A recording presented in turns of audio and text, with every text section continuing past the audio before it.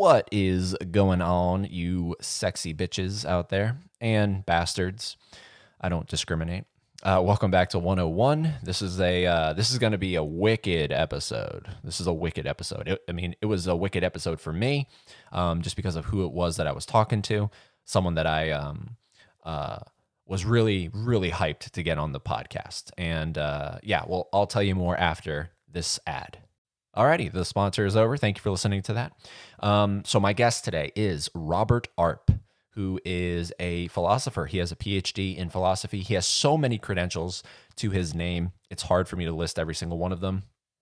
But just know that this guy is a brilliant mind. And I stumbled across his book, 1001 Ideas That Changed the Way We Think, because I am someone who is endlessly curious. I love figuring things out. I love finding out new things, theories, suggestions, possibilities, anything.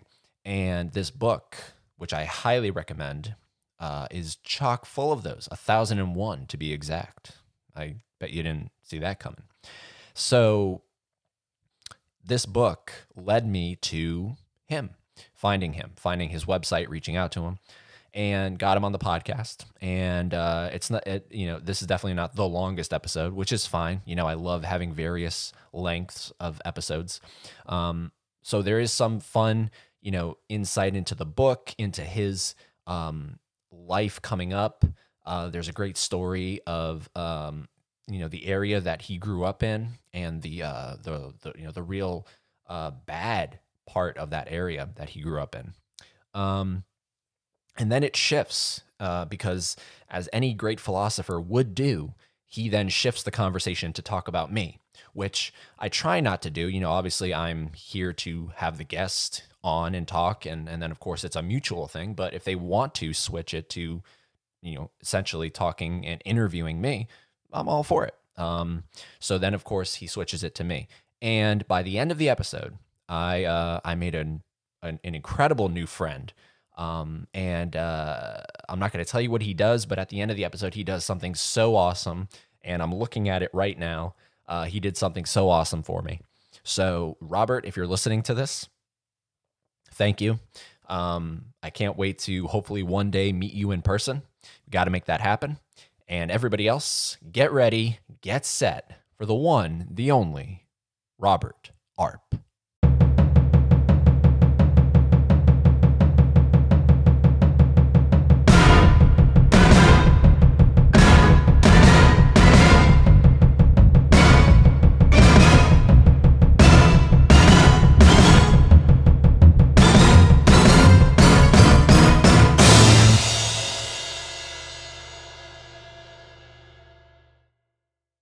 Big fan of this book, which I will admittedly say I have not gotten through the entire thing. Neither have I. I mean, actually, probably just once or twice, really, because as editor, just to make sure everything made sense, kind of once or twice, because I pulled about 40 different people together and made sure that all the T's were crossed and the I's were dotted, that kind of thing. Yeah, so I guess we can start at as far back at the beginning as you want to, because this is sort of how do you view this book? Like, what is this book to you? The 1001 Ideas That Change the Way We Think. Is this sort of a magnum opus kind of thing for you, or not really? Well, I'll give you a little sense of how it came to be. I'm a philosopher by training, so I was a professor of philosophy for a couple of years, and then I did a postdoctoral fellowship, and then that got me into government contracting work, and so now I am a government contract worker at Fort Leavenworth in Leavenworth, Kansas. And so I live in Kansas, just outside of Kansas City on the Kansas side. And I approached a publisher with the idea of doing kind of a For Dummies book. You know, those For Dummies, that For Dummies series, you know, like Cooking for Dummies and all that kind of stuff.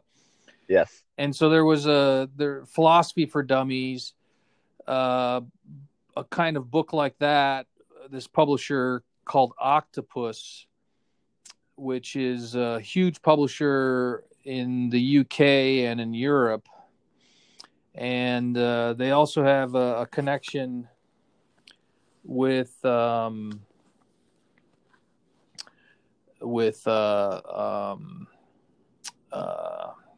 oh gosh, the name is escaping me now.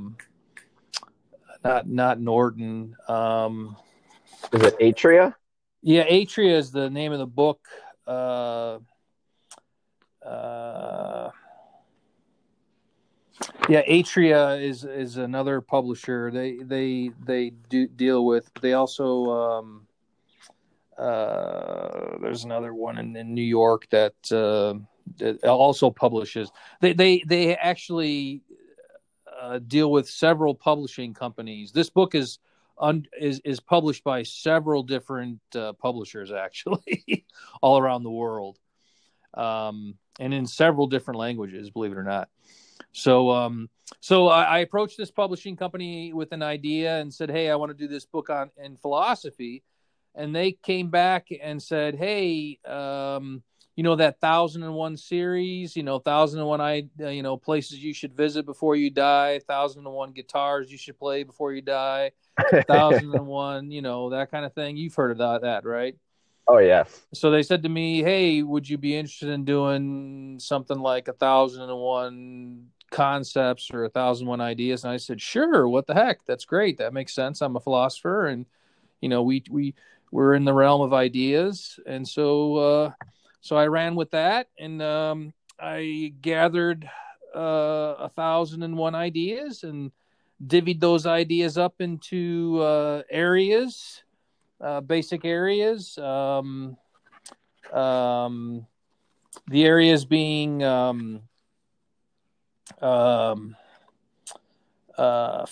philosophy, religion, psychology, science and technology, politics and society, and art and architecture.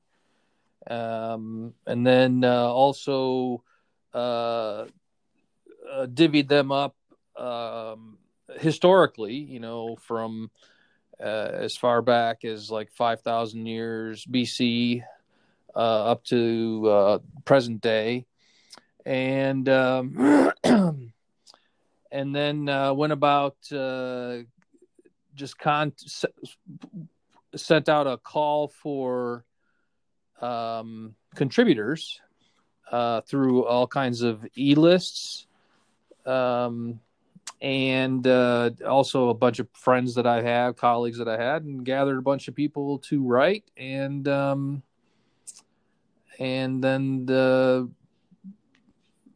set a date and put it together.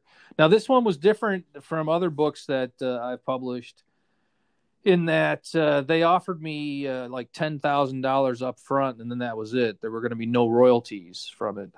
Other books that I've done, I get some royalties, and they were smart because, like I said, this has been published in several different publishing companies, several different languages, and it's sold like many, many thousands of copies already. I'd be a very wealthy person if,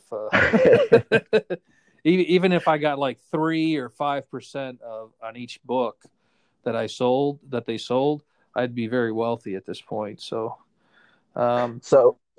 How come you took that deal when that was presented to you? Like, how come you weren't like, no, hold on. I don't think they would have. I wasn't in any kind of, these are like academic books. There's really like, I wasn't in any kind of position to wheel and deal. There's 3 types of books that can be written nowadays. One type of book is a self-published book that you see on Amazon. And I've never done any of those.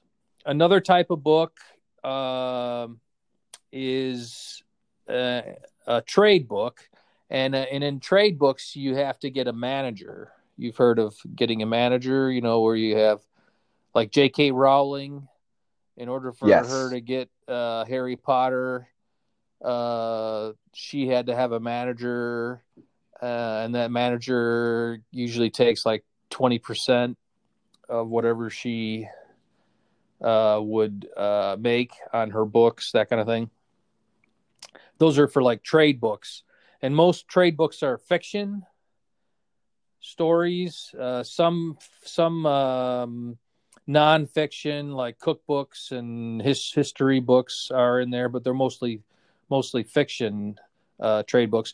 And then the third type of book is an academic book, and those books in general don't make money unless they're textbooks, and they have to be textbooks that are like science textbooks, where they're like $200 a piece nowadays. And if you write one of those, then you can kind of like live off of those. But I write philosophy. Humanities textbooks don't really make all that much money. So this was in the realm of this is in kind of like a blurry realm of between trade and academic, and more on the academic side. So I didn't have a manager or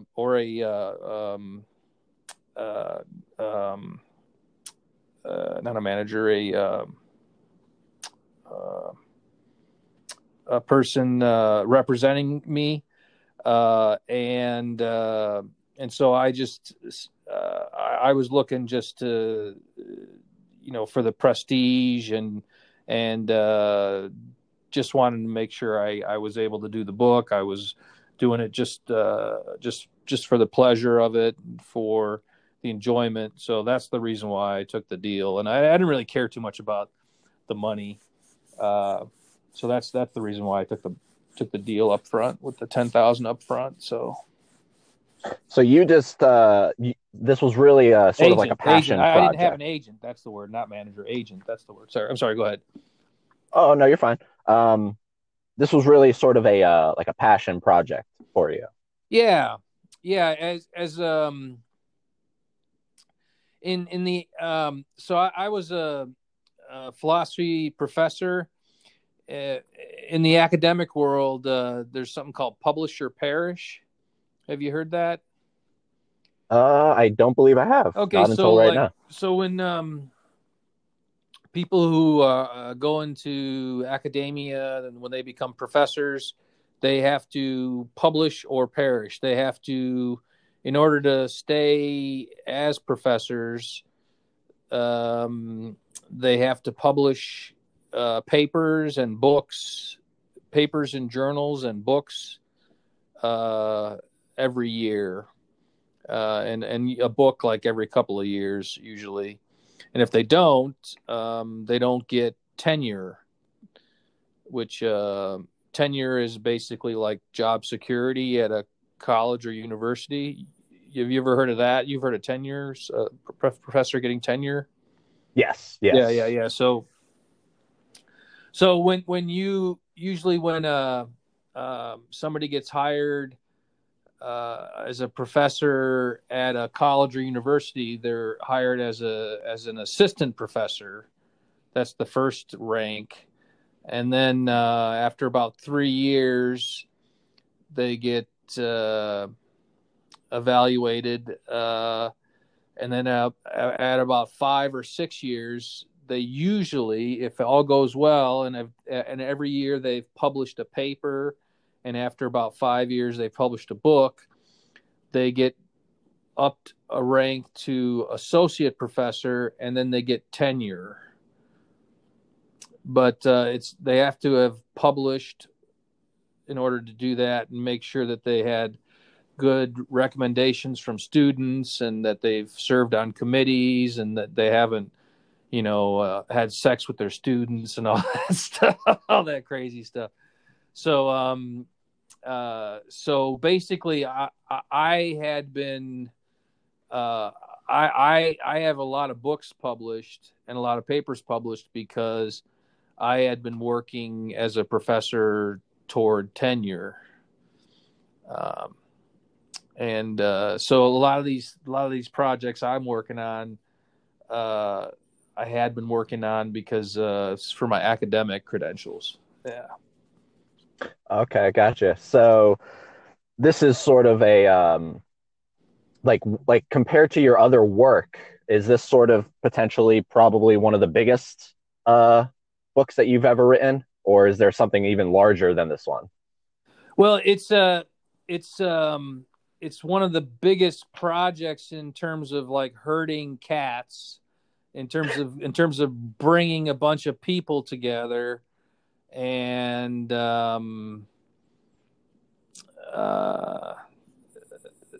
the introduction was I wrote the introduction and then gathered all the people together, gathered all the ideas, had to go through all of the ideas, like I said. It is one of the biggest projects in that sense. Not one of the biggest pieces of writing that I've ever put together. No, but in terms of projects and scope and scale and all that kind of stuff, it's definitely one of the biggest. Yeah, because you're gathering people. And different people have different kinds of personalities. Some people are very slow, and you have to kind of like email them, and then finally call them, and then call them again and say, "Hey, get your shit in, get your shit in, get your shit in." Hey, you know what I mean? Like, come on, we're waiting for you. Come on, my 10,000 is Right. I need this. So like, all right, so when someone submits an idea, like you don't personally know every single person that submitted an idea to this book, correct? No, as a matter of fact, I almost everybody, I think, except for like maybe like 2 or 3 people, I've never physically ever met. Huh. So I just because I sent out a call for contributors, and then they sent in, "Hey, I'm I'm Dr. So and so from this particular university. Here's my resume, my CV, my curriculum vitae. Here's my credentials. I can write on this particular idea." And then I say, "Oh, that looks good. Yeah, here, go ahead. Here's 10 ideas you can write on." And then that person writes on the 10 ideas, and then that's it. So I almost all these people I've never met in my life. I've just simply corresponded with them maybe like once or twice on email, and then that's it. Wow. And So yeah, it's how do you? amazing. No, it really is, especially when like you get an idea and do you have to really take their word for it, or do you yourself have to go through and uh, like double check Oh, with? no, yeah, that's part of the part of my work as an editor is to check and double check. Plus, they also at Octopus and they have a huge editorial staff that checks and double checks references as well. So I am doing that work, and they're doing that work to check and double check stuff. So yeah. Look, I gotta tell you, like when I found this book, because I love going to uh, to bookstores, and I love because I know probably at some point in my lifetime, bookstores will cease to exist. Like the actual idea of a bookstore. So I loved going to them, sort of, the same way I went to a Blockbuster, let's say. Um, and just literally just roaming the aisles and just scanning. And I remember I was just in Books a Million scanning, and I ended up in the philosophy section, and was looking around, and then this book obviously stands out like a sore thumb just because of the spine itself compared to a lot of those books I was looking at, is so massive, and the text on it just grabs your eye instantly, especially with like the slipcover that comes with it. And so I pulled it off the shelf, opened it up, and what I love about this book, and why I think a lot of people, if this is something that they're interested in, should check it out, is it's not some kind of writing that is, it's sort of what you were saying. It's almost in a way for dummies, but really not, because the way it's categorized, the way it's almost essentially one page is devoted to one idea. So there's one page for every idea, and then that's it. Yeah. And there's always I think I'm looking, I'm thumbing, I have it in my lap right here. I'm thumbing through it, right? And pretty much for every single idea, there's a picture, a full Correct. color picture, and nice big print. And there's only 300 words max per idea. So it's pretty concise. So you're not bogged down with too much writing. Yes, exactly. And what's crazy to me is this is almost so you could categorize this as like a philosophy book, but this almost just seems like a life book in a way. Yeah, it just seems like a book that is containing every single important thing that has ever occurred in life. Yeah. Yeah, so I'm looking at a couple like doppelganger, the notion of a coexisting identical being, double or negative version of a person, right? Like for me, my doppelganger is Brad Pitt. No, I'm just kidding. No. I love that. Oh man. No. No, like, and then like Godwin's law.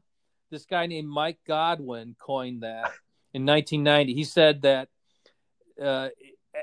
if an online discussion continues long enough on any topic whatsoever, someone in the discussion will inevitably make a comparison to Adolf Hitler or the Nazis.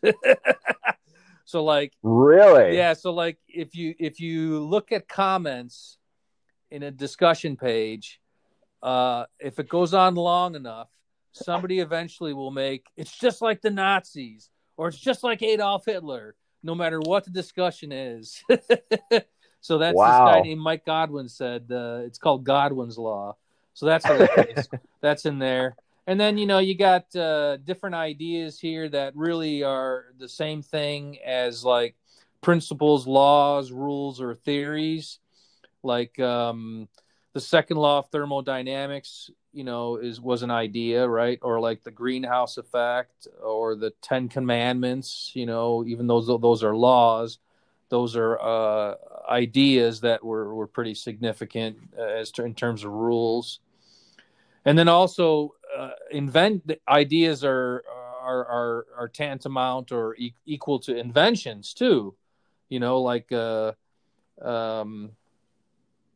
telephone, the map, the magazine, the encyclopedia, groupthink, nuclear fusion, breakdancing, some of these things just absolutely fascinating.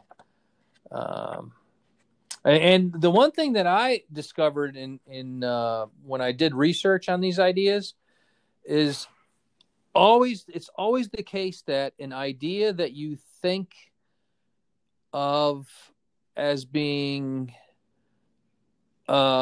every idea that you can think of actually occurred much earlier than you thought. So like I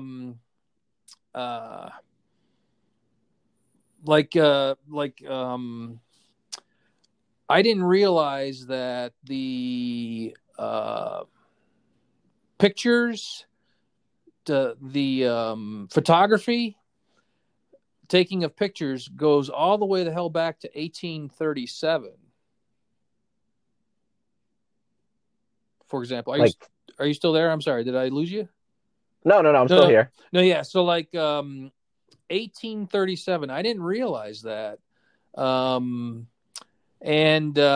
even before that, there were primitive kinds of images that we were able to burn onto metal plates that people were experimenting with.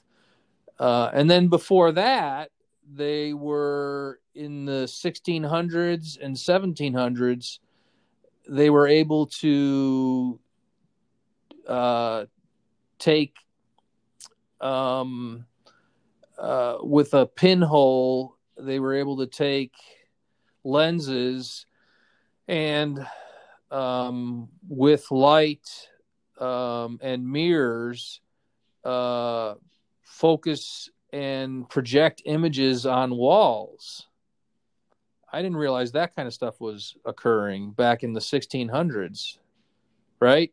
I mean, so, there's all these kinds of ideas.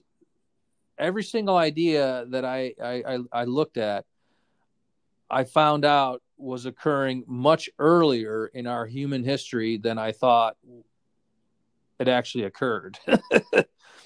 So that was fascinating, So like humans are just so incredibly resourceful. I mean, it's amazing.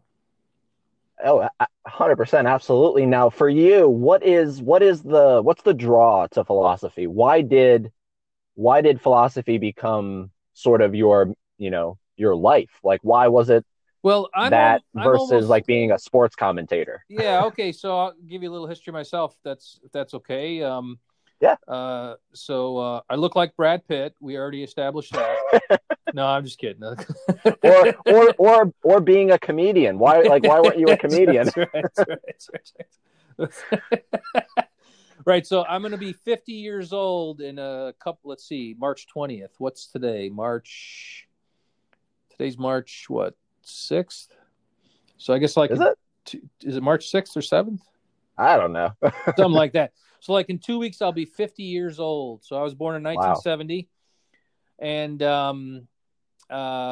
in Cicero, Illinois, which is right outside Chicago. Cicero is famous because Al Capone, the gangster, ran the city of Chicago from Cicero and had all his speakeasies and all that kind of stuff. And if you're old enough, Geraldo Rivera in the mid 80s had this show called Opening of Al Capone's Vaults. And it was the most watched television program in the history of television at that time. And basically they were opening this vault in the basement of the Alton Hotel. And that was basically right down the block from where I lived. And they showed different aspects of different scenery in Cicero, Illinois there. So I grew up in Cicero, Illinois, which is a shithole. A gang-infested, white flight kind of city. I was shot at when I was 14. I was held up when I was 17 and tied up in the back of a fast food chicken place. Which was whoa, hold on, really? Yeah, that was crazy. So when I was 14, I was out in a snowball fight with Tony Sanfé, who eventually became a police officer in Kankakee and was shot and killed back in '96. But this guy named Johnny Odell, I'll never forget his name, was a gang member who just shot at us. I just remember hearing a past my ear and turned around, and I just saw this gun pointed at me from X number of feet away and just jumped into the snowbank. And we ran home, and Charlie Wilson across the street was screaming, and my parents came running out, and eventually my parents went to court, and Johnny Odell, I think, went away because Johnny Odell was a badass gangster type person, but eventually they went to court and he went away to some kind of juvie home or something like that. Hopefully he's dead. Hopefully But how did Hopefully. you end up tied up in a chicken Okay, all right. So restaurant? that was that story. Then so I've been working since I was 9 years old. 9 years old, I started working as a paper boy, and then from there worked at a um, um, a hardware store, and then for the city of Cicero, and then at a bakery, and then my brother, who was 6 years older than myself, his friend from high school was the manager of a Brown's Chicken. In the Chicagoland area, there's Brown's Chicken and Pasta. And if you look up Steve Carell, you know who Steve Carell is, right? Yeah, The Office. Yeah, Steve Carell, Brown's Chicken commercial. You'll see Steve Carell did a Brown's Chicken commercial in Chicago, and it'll show an outside of what a Brown's Chicken looks like. So I got a job working at Brown's Chicken, and the first night on the job, they show you, here's what you do to prep the chicken, and then 15 minutes before the place closes, you're supposed to go out front and sweep up and clean the bathroom and all that kind of stuff. So the second night on the job, there were 7 of us working there. 5 workers and then 2 managers, including Steve Lyons, my brother's friend, who was the store manager, and then the district manager happened to be in, and then the 5 of us workers. So it's 8:45 at night. It's a Friday night. I remember it was a Friday night because a priest friend of mine was coming to pick me up, and we were going to go see a movie later that night. So this is January of 1988. And so it's 8:45. I walk up to the front to sweep up, and these 2 black guys walk in. Now, Cicero, where I grew up, it was a white flight city, racist, probably one of the most racist cities in the nation. Matter of fact, it was written up in Time magazine and in several newspapers in the 70s, 60s, 70s, and 80s as a white flight racist city. We had the Ku Klux Klan marching through, and so it's just a very racist city. So when I saw these 2 black guys walk in, it was strange to see them because you just didn't see black people in Cicero, right? So I remember thinking to myself, believe it or not, given my racist tendencies back then, I wonder if they're going to hold up the place, right? So sure enough, I look up and, oh my God, I got a gun to my head, right? So I remember I hit the ground before my broom handle did, believe it or Wow. not. Yeah, and so, and now I was raised Catholic, and I happened to be in the seminary too. So I went to the high school seminary to study to be a Catholic priest, which in the Chicagoland area meant that I went downtown, took the L train downtown to high school seminary. So I remember saying out loud, the Our Father who art in heaven, hallowed be thy name. So up front at the cash register is where I was starting to do my sweeping when those 2 guys walked in. The guns pointed to my head, and what had happened was the chick who was at the register, they came behind the register and put the gun to her head, pulled all the money out of that cash register, and they took us, the 2 of us, at gunpoint and took us in back with the 5 other people and pushed us in the back room, the storage area where all the dry storage was. and also where the safe was located. And then they said the old guy, there was an older guy, black guy, and a younger black guy. The older black guy had glasses, and he was the one holding the gun, and he had one of those Irish caps. You know what one of those Irish caps look like? I think I do. I think I can see it in my. I don't know how else to describe it other than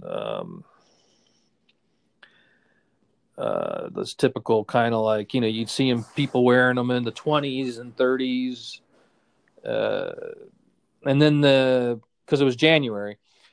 And Okay. And then the younger black guy had like a stocking cap with a ball on top of it, kind of like Mike Nesmith from the Monkees. Okay. You ever see the Monkees show?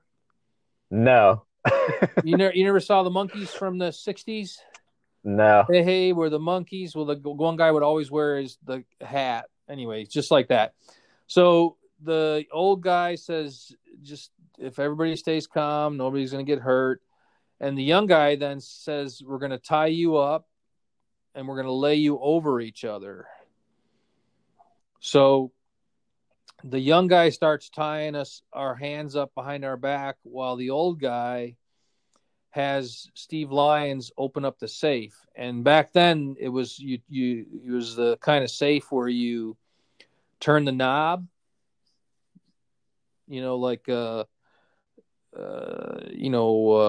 spin it to the left to number 7, spin it to the right to number 23. Gotcha. Combination lock, you know what I'm talking about? Yeah. And I remember looking at him as he was doing it, his hand was shaking as he was trying to spin, and he missed it, right? And he tried to open it up and it didn't work, and he said, "Oh, I'm sorry," and he tried it again. And the old guy was like, "It's all right, just take your time." It was almost like the old black guy was like calming him, trying to calm him down, like saying, it's all right, we're not gonna hurt you, just stay calm. But we're all like freaked out because I just remember looking. Of course. Yeah, and I remember looking at the Hispanic woman, the young girl who was up front at the cash register, and I just kept going, oh shit, and she looks at me and she goes, "It's all right, it's okay, you're gonna be fine." But the look in people's eyes, was one of like deer in the headlights, like, oh my God, because, we all realize we're like one trigger away from death, So Yeah. they tied the young guy started tying people up, and he ran out of rope, right? Because he had pieces of rope cut. So I suggested that he use aprons that were on the shelf. So he said, that's a good idea. Oh my God. So I was the 6th of the 7th, and then 7th person of the 7 people to be tied up. Steve Lyons, the store manager, was the 7th one. So I laid over the pile of 5 people, and then Steve Lyons laid on top of me, kind of like if you can imagine, like just a big mass pile, like a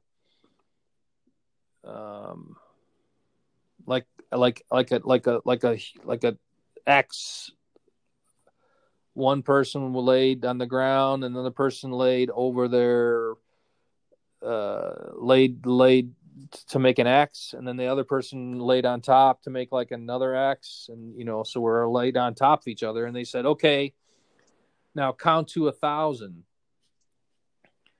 And so we started counting out loud, and then we heard the door shut as they left, right? And so we stopped counting, and then we heard the doors open again, and we're like, oh shit. And so Steve Lyons got off of me, and And then we looked and we saw that it was plainclothes cops with their guns drawn. And apparently,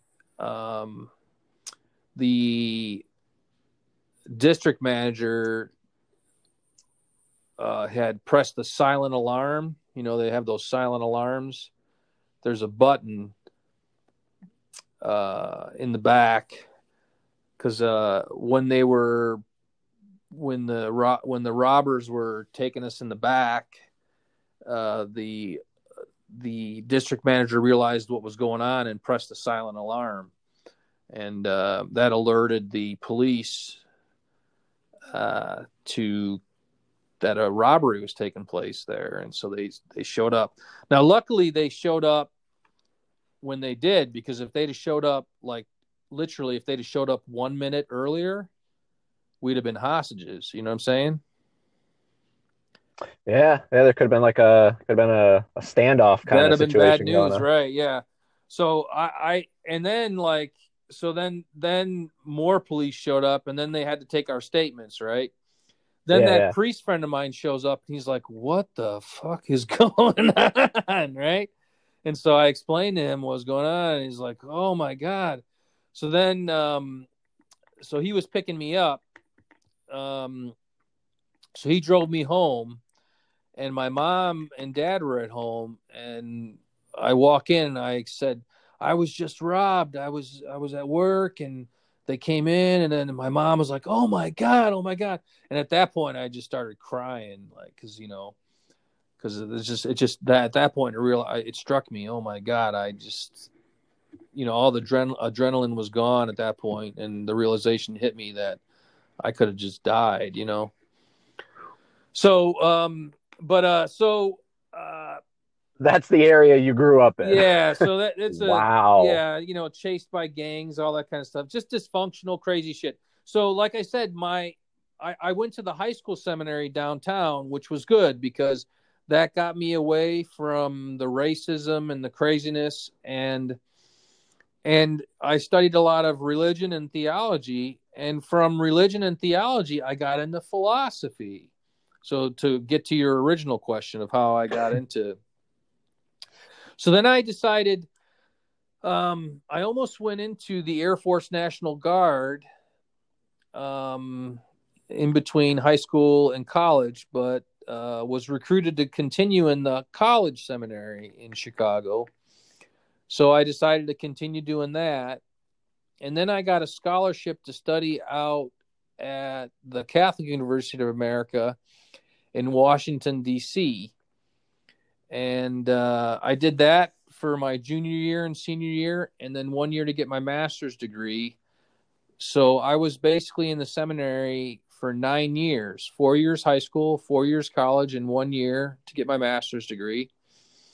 Then once I got my master's in philosophy, I got out and I taught high school religion at a Catholic high school, not too far outside of D.C. In the midst of that, I met my wife, Susan. And then I decided I want to go get my PhD in philosophy. So I applied to places all over the country and got accepted at St. Louis University in St. Louis, which is a Jesuit school. And so moved out to St. Louis after we got married in July of 1996. July 20th, that's the day that Neil Armstrong walked on the moon, July 20th in 1969. So that's the day we got married, July 20th, 1996. And 2 weeks later, we moved out to St. Louis, and I was in grad school from 96 to 2005. And then was a professor of philosophy at Southwest Minnesota State University for a year in Minnesota. Then went to Florida State University in Tallahassee for a year as a visiting professor. Then I did a postdoc at the University of Buffalo, and that got me into the government contracting I was telling you about. And I did that in D.C. for 2 years. And then I came to the Kansas City area in 2011, and I've been working with the Army since. And basically, that was just like a short history, but it was through religion and theology that I got interested in philosophy. That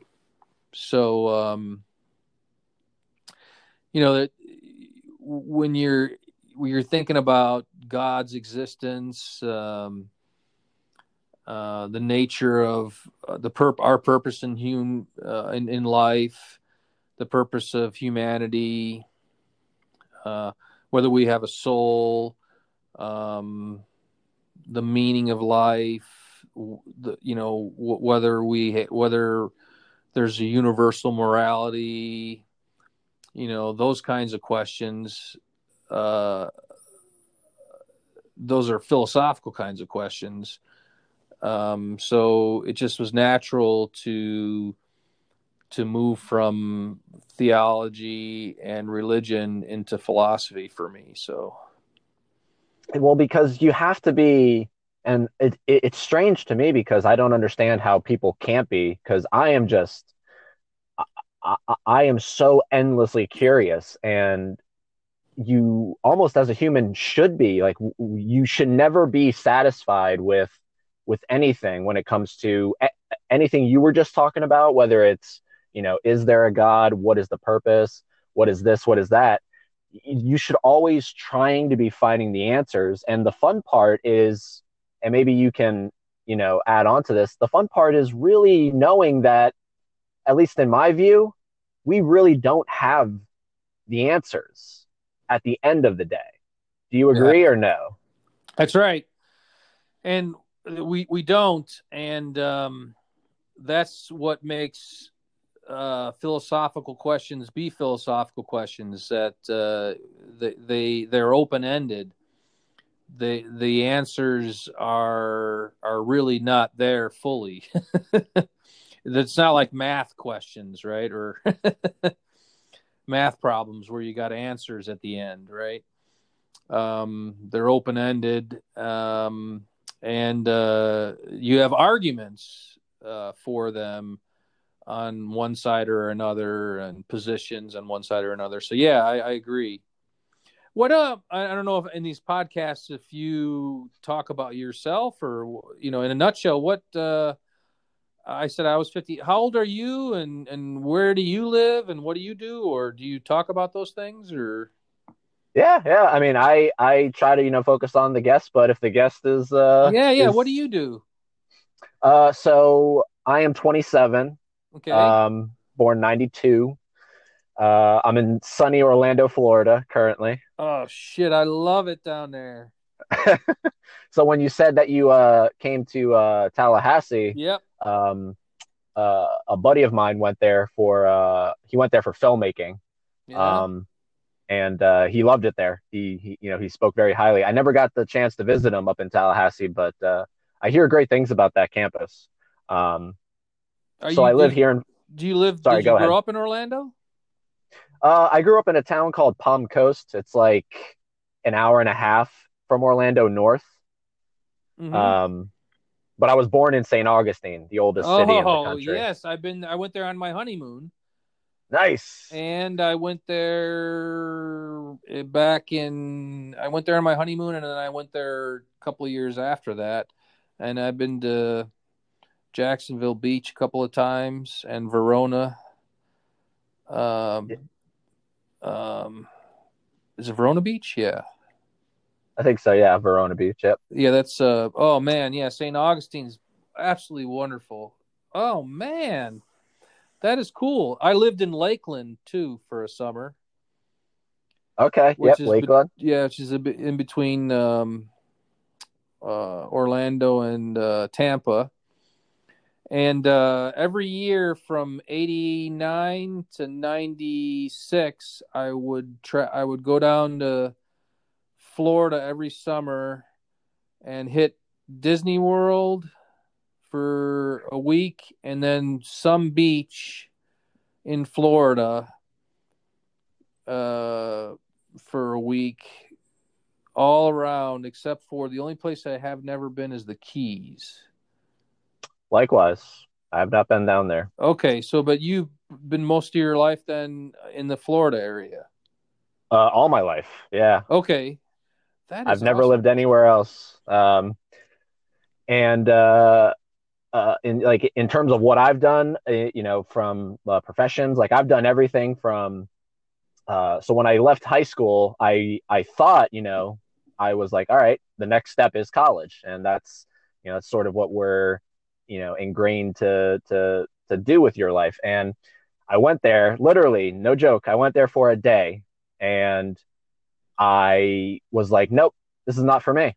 And so I guess I technically am considered a college dropout, but I don't really even consider it because I only went for one day. Um, because I just from that point on, I've always wanted to be like a self-made kind of person, and so I've really focused on doing what makes me happy.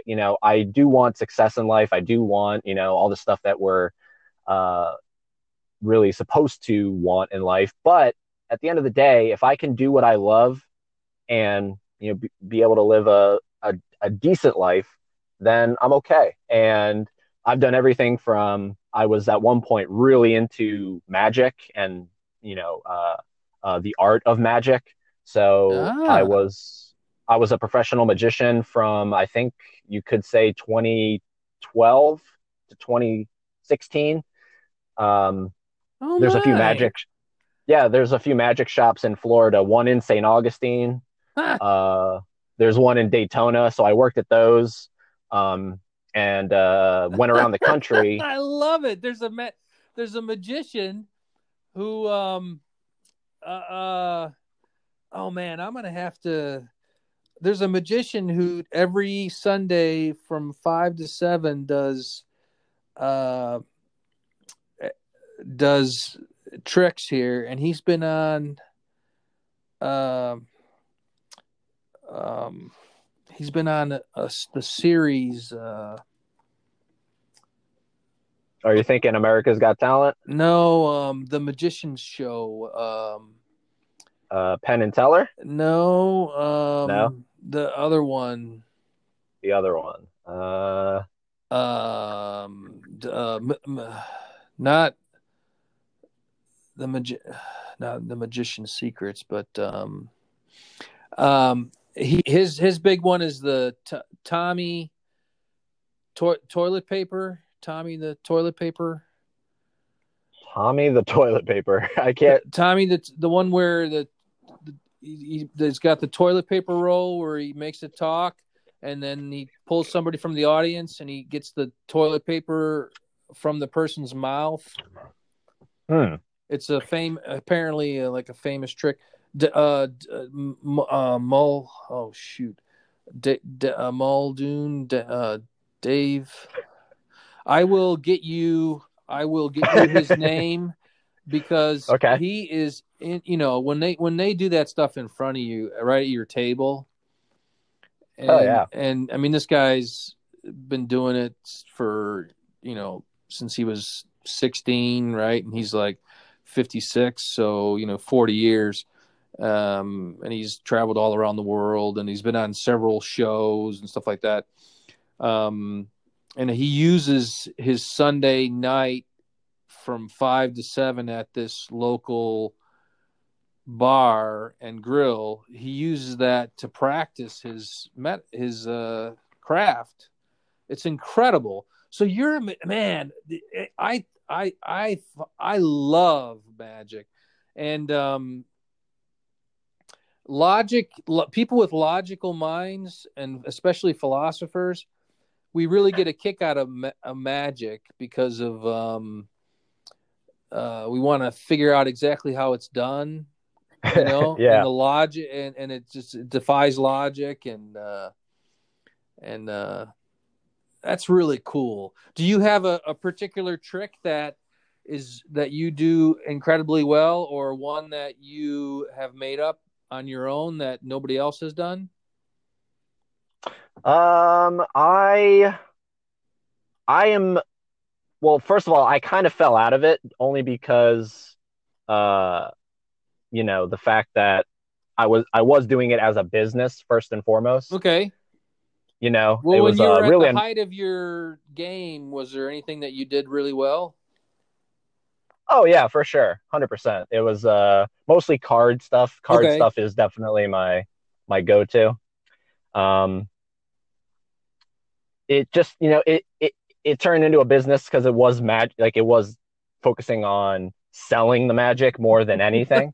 I gotta show you. You know? I gotta show you my magic trick.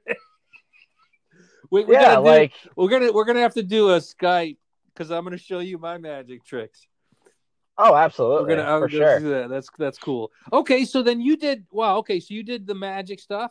You all right? And then what else did you do? So I've done the magic stuff. I honestly thought when I was in high school I was going to be uh an actor. Like I did all 4 years. I did every single show, every musical, every play. Oh, Um, what shows?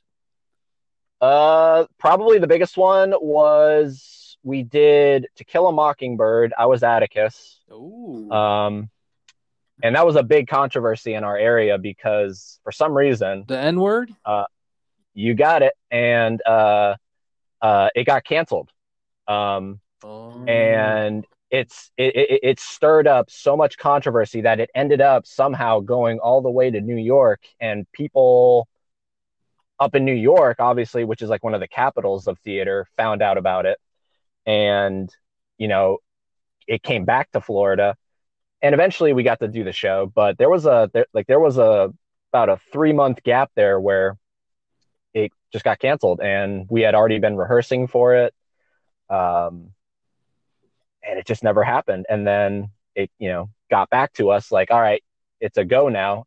But it was just so strange to me that To Kill a Mockingbird is required reading essentially, and we can't put it on a stage and reenact it.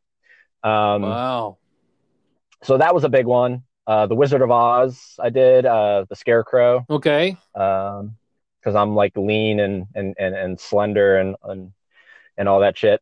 Um, and look, I still love acting. I still love theater. I love all that stuff. But What about what I Disney? love, What about doing stuff with Disney? Given that you've got that penchant for acting, because you know how they have that whole, you know, oh yeah, you ever, and it's right up the road. It's literally right up the yeah, road. you ever think about doing that or what? I've thought about it. I've definitely contemplated it, but to really kind of round it out here, I'm doing what I love right now, Okay, there you go. Yeah. which is I am, like I said, endlessly curious. I usually from week to week, for the podcast, I'm talking to five or more people. Um, and I love sharing other people's stories. So like I love talking to you. I love talking to someone that has a PhD in philosophy, but I also love talking to, some guy that maybe slings trash for a living. Sure. But like, you know what I mean? Because No, that's great. every single person has value to add. And that's my whole mission is with the podcast is just to entertain, hopefully enlighten. Well, hey, look. And You know what? You go if you. I got a bunch of books. What you need to do is anything that you see you like, you just let me know, and then give me your address, and I'll send you whatever you want, anything you want, as much of what you want.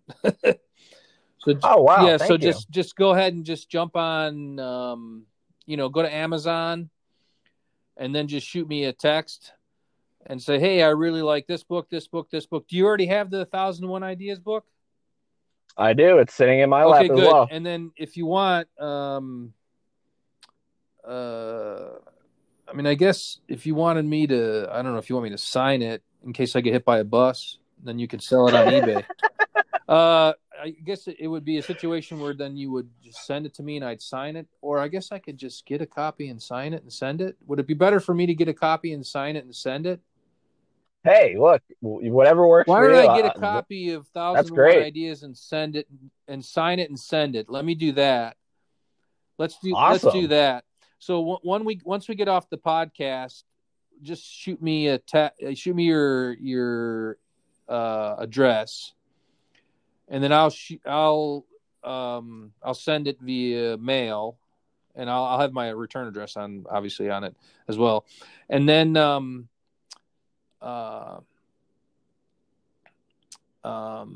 like I said, any other books that you want. And then, do you make money off of these podcasts, or how does that work? How do you make your money? So, I mean, I do have a day job. Oh, okay, gotcha. Yeah. So, like, this isn't like my end all be all yet. I am working on sponsorships. I am working on getting monetized, and I do have one sponsor currently. It is actually Anchor, the app. Oh, okay, good. So then, yeah, they will, like, for X number of podcasts, they'll pay you, that kind of thing. That's how it works. Yeah, it's a pay per listen. So, good. All right, so it's good that we're doing this then for you. Oh, I mean it's just great for me. Look, I was doing this when there was no monetization. I don't do it, sort of like you with the book, like how you took a flat thing there. Like, it was more no, but I want to help you too, in terms of, because you gotta make a living. So so what you need to do is, when we get off the podcast, is you start shooting me texts, and you tell me how it is that I can help you by proffering this. Like, if you want me to, I have a bunch of people who are much more interesting than I am to talk to. I can get you there, and they have way bigger egos than I have, and they'll talk more than I will. And you'll want to talk to them more than you'll want to talk to me. You see what I'm saying? And that'll help you. So if you give me the kinds of stuff that you're interested in, I will pass your information on to them. You can then contact them, do podcasts with them. You see what I'm saying? Yeah. Well, look, absolutely. And I really do appreciate all that. And it's just, it's literally just a endless curiosity. I'm just addicted to hearing other people's thoughts and opinions, and I don't always agree with it, but I don't ever let that get in the way of the conversation. So, good. Good. All right. Well, yeah. Look, we just hit the 60-minute mark, huh? I believe so. Well, I'll tell you, I really enjoyed talking. I really enjoyed hearing more stuff about you. I'd like to talk to you more. Right? You need to start a podcast. Yeah, exactly. Right. Hearing more about you. I really loved St. Augustine, man. I could see especially being from, I'm from Chicago, where it's cold, but going down there, it's like paradise, man. It is, except for, there is no, like, I'm jealous of people that can experience a true winter. There is no such thing in Florida. There's cold days, and then that's it. Yeah. Yeah. I really want to live somewhere that I can experience, fall, summer, spring, winter, all that stuff. Well, maybe you will. Maybe you will. I mean, oh, trust me, at some point I will be getting out of Florida, but it's, even when you look at license plates in Florida, it just says endless summer. And for some people that's great. For me, it's just like, I don't know how people do it. So, well, hey, like I said, why don't you just take a look at what books you want? Let me know. Also, give me your email. I guess I have your email. I'll think about people. I'll give you names of people who you could contact.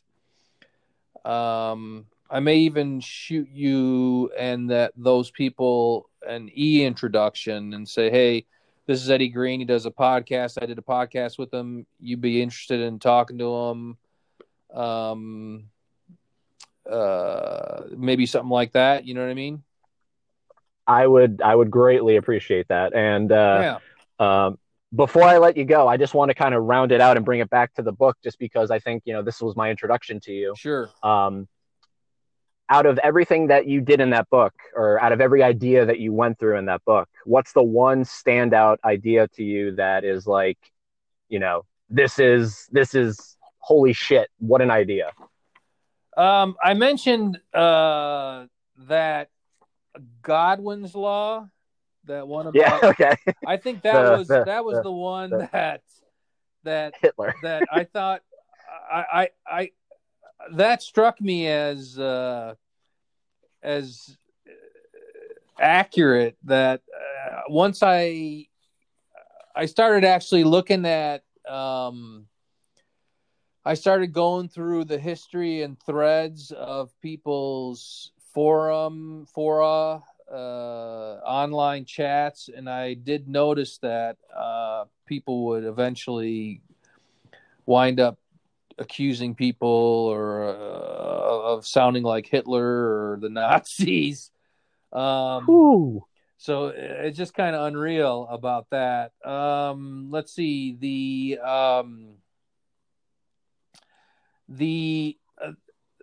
other, let's see, I'm looking at the ideas right now in my hand here. I'm trying to see if there's another one that jumps out as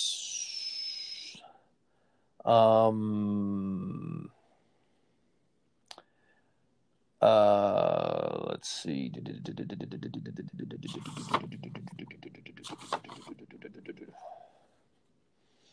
Well, interestingly enough, slavery as a concept, unfortunately, it's a terrible thing. As long as human beings have existed, and as long as there have been stronger and weaker people, the stronger people always try to enslave the weaker people, which is unfortunate. So that kind of struck me as like a shame. That stands out in my mind. Yeah, that's a good point, that it's not even like, all ideas are great ideas. It's there's a lot of shitty, awful, disgraceful ideas out there. And that's something I love about the book too, is that you don't shy away from that. You really kind of you highlight the good, the bad, and the ugly. Yeah. And that it's amazing how that activity then became an idea that was used by people and has been used by people in human history, and that really kind of sucks. So there you go. Yeah.